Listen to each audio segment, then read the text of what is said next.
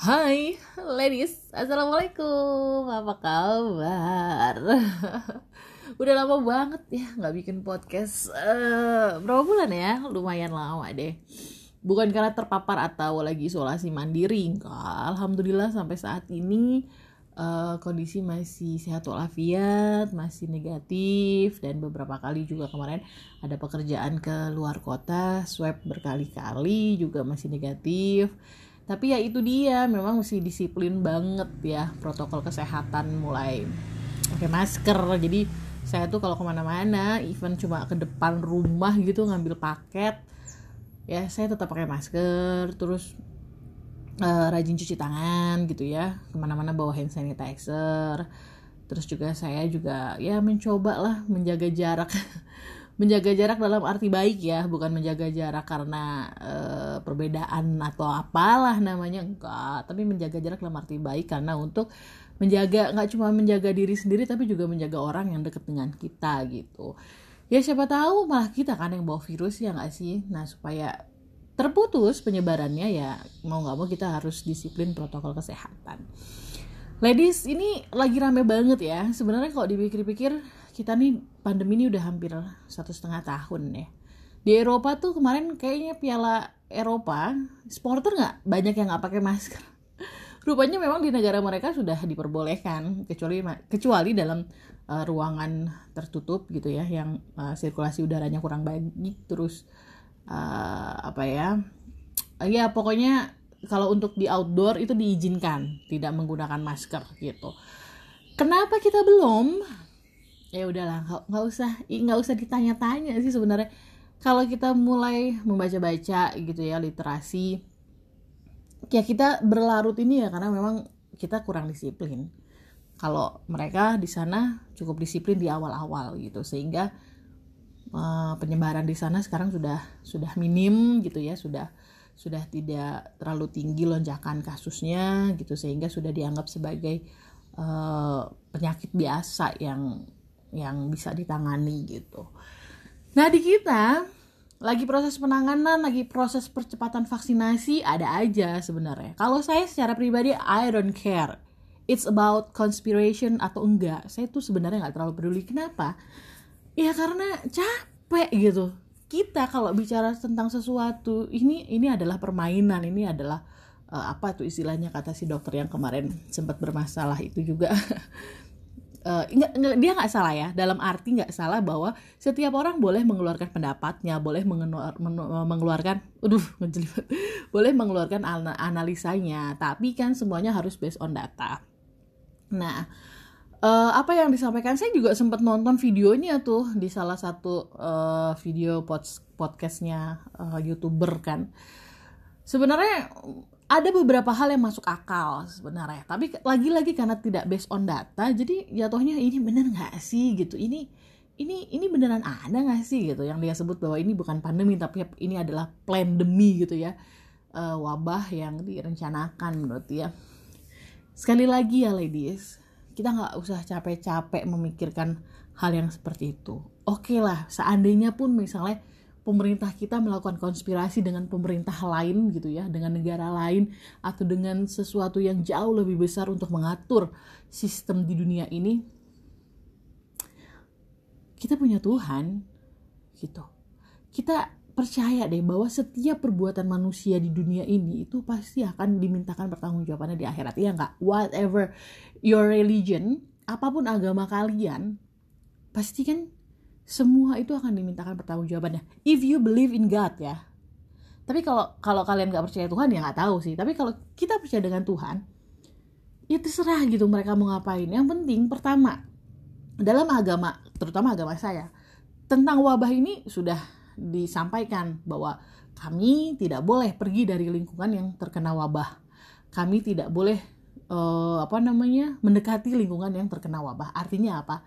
Ya kurang lebih kayak ya isolasi mandiri atau karantina itu, kalau dalam bahasa sekarang kurang lebih itu yang memang juga dianjurkan oleh agama gitu. Kemudian yang tadi lagi saya bilang, kenapa saya nggak peduli ini sebuah konspirasi atau tidak konspirasi gitu. Bukan karena mungkin beberapa orang yang sudah mengenal saya menanyakan tentang benang merah antara saya dengan pemimpin negeri periode ini gitu ya. Tapi nggak ada hubungannya dengan itu. Semata-mata untuk kita nih udah lelah gitu ya. Kita nih udah capek. Harus juga memikirkan hal-hal yang ini bener nggak gitu. Kecuali kalau ada orang yang menyampaikan satu kebenaran based on data. Dibongkar semua data-datanya. Ladies, mungkin saya juga adalah orang yang akan ikut mendukung gitu kebenaran bahwa pandemi ini nggak bener nih, ini pandemi ini nggak beres nih gitu. Tapi kan lihat deh ke kanan sama ke kiri, coba deh perhatiin. Kalau saya secara pribadi, saya punya kawan yang kehilangan adiknya karena COVID-19. Saya punya kawan yang kehilangan orang tuanya karena COVID-19. Saya juga punya kawan yang kehilangan pasangan hidupnya, yang kemarin masih baik-baik aja, masih bisa diajak ngobrol, terus 2-3 hari kemudian meninggal karena COVID-19. Itu nyata buat saya gitu. Kalau misalnya disebut itu virus, tapi bukan COVID-19, whatever. Semua itu butuh nama. Ya entah virusnya itu si COVID-19, entah virusnya itu jing atau apapun namanya, tapi kan perlu nama virus itu. Nah persoalan kalau seandainya dia meninggal karena reaksi atas obat-obatan yang berlebihan, percaya deh, dokter atau rumah sakit yang melakukan itu akan dimintai pertanggungjawabannya di akhirat nanti sama Tuhan. Ya karena kalau sekarang kita mau gimana? Kita mau lawan, kita sendiri gak tahu tentang medis. Kita mau bongkar kebenaran tapi kita gak punya data. Gitu loh maksud saya. Jadi kita jadi dipusingkan dengan hal-hal yang itu dia tadi pertanyaannya, benar nggak ya. Akhirnya mental kita drop, kita banyak pikiran. Justru yang harusnya kita bisa menangkal virus, malah kita kena masuk virus. Imun kita lagi rendah soalnya ada banyak pikiran. Gitu. Jadi ladies gini ya, saya sih mengajak semuanya di sini untuk saat ini gitu, yang harus kita lakukan adalah menjaga diri kita sendiri, menjaga orang-orang di sekitar kita ya dengan beberapa hal. Pertama, gak kemana-mana kalau gak penting banget, itu udah paling bener deh. Tapi kan gimana ya Ci, kita kan perlu kerja, perlu cari uang, perlu apa segala macam. Oh iya bener. Karena itu pemerintah harus mencari cara, bagaimana caranya supaya rakyat yang diminta untuk di rumah aja itu tetap dapat makan, tetap dapat asupan obat-obatan, vitamin untuk menjaga kesehatan. Mungkin gak Ci? Mungkin aja. Karena semua hal yang ada di sistem pemerintahan itu pada basicnya ya, pada dasarnya ladies, itu sempurna gitu. Pertama, fakir miskin, anak terlantar dipelihara oleh negara. Karantina ketika ada wabah penyakit menular, itu pun menjadi tanggung jawab oleh pemerintah. Jadi pemerintah, kita dukunglah pemerintah agar pemerintah kita saat ini benar-benar bisa melaksanakan undang-undang itu, benar-benar bisa melaksanakan hak-hak konstitusional itu gitu. Tapi kan utang luar negeri kita banyak Ci, utang BPJS kita juga banyak Ci. Ini buat pandemi aja udah, kemarin informasi dari Menteri Keuangan katanya udah belasan triliun nih utang. Ya kan udah gue bilang tadi, kita nggak usah mikirin sampai sejauh itu, rumit, runyem, yang ada stres ya. Boleh, pasti dong. Sebagai warga negara yang baik, kita tentu harus menjaga negeri ini, jangan sampai kebablasan, jangan sampai yang nantinya malah berbahaya di kemudian hari untuk anak cucu kita. Sepakat, saya setuju ya. Tapi kondisinya sekarang, pemerintah ini mungkin juga sedang memutar otak, gimana caranya ya pandemi ini berakhir, tapi rakyat gak kelaparan gitu. Gimana ya caranya mereka-mereka yang terpapar kemudian meninggal bisa dilayani dengan baik proses pemakamannya. Bagaimana ya caranya? Ada banyak ladies yang harus mereka pikirkan. Dan itu sudah menjadi kewajiban mereka, bukan kewajiban kita. So, kita gak usah pusing-pusing lagi juga mikirin itu. Kita awasin aja, kita liatin aja. Sampai saat ini saya masih melihat percepatan vaksinasi cukup baik. Saya masih melihat penyaluran untuk, bukan bantuan sosial ya, karena itu kan adalah kewajiban. Saya paling gak setuju kalau pemerintah memberi kepada rakyat disebut bantuan, tuh saya paling gak setuju. Tapi itu adalah kewajiban dari pemerintah kepada rakyatnya. Dan saya masih melihat seperti kebutuhan-kebutuhan untuk selama masa pandemi itu masih juga saya lihat terlaksana. Walaupun mungkin belum sempurna, artinya ada warga yang juga belum dapat. Nah, ini juga yang harus dievaluasi oleh mereka. Jadi tugas mereka juga mengevaluasi pekerjaan yang sudah mereka lakukan. Kenapa tidak sampai ke rakyat paling bawah misalnya?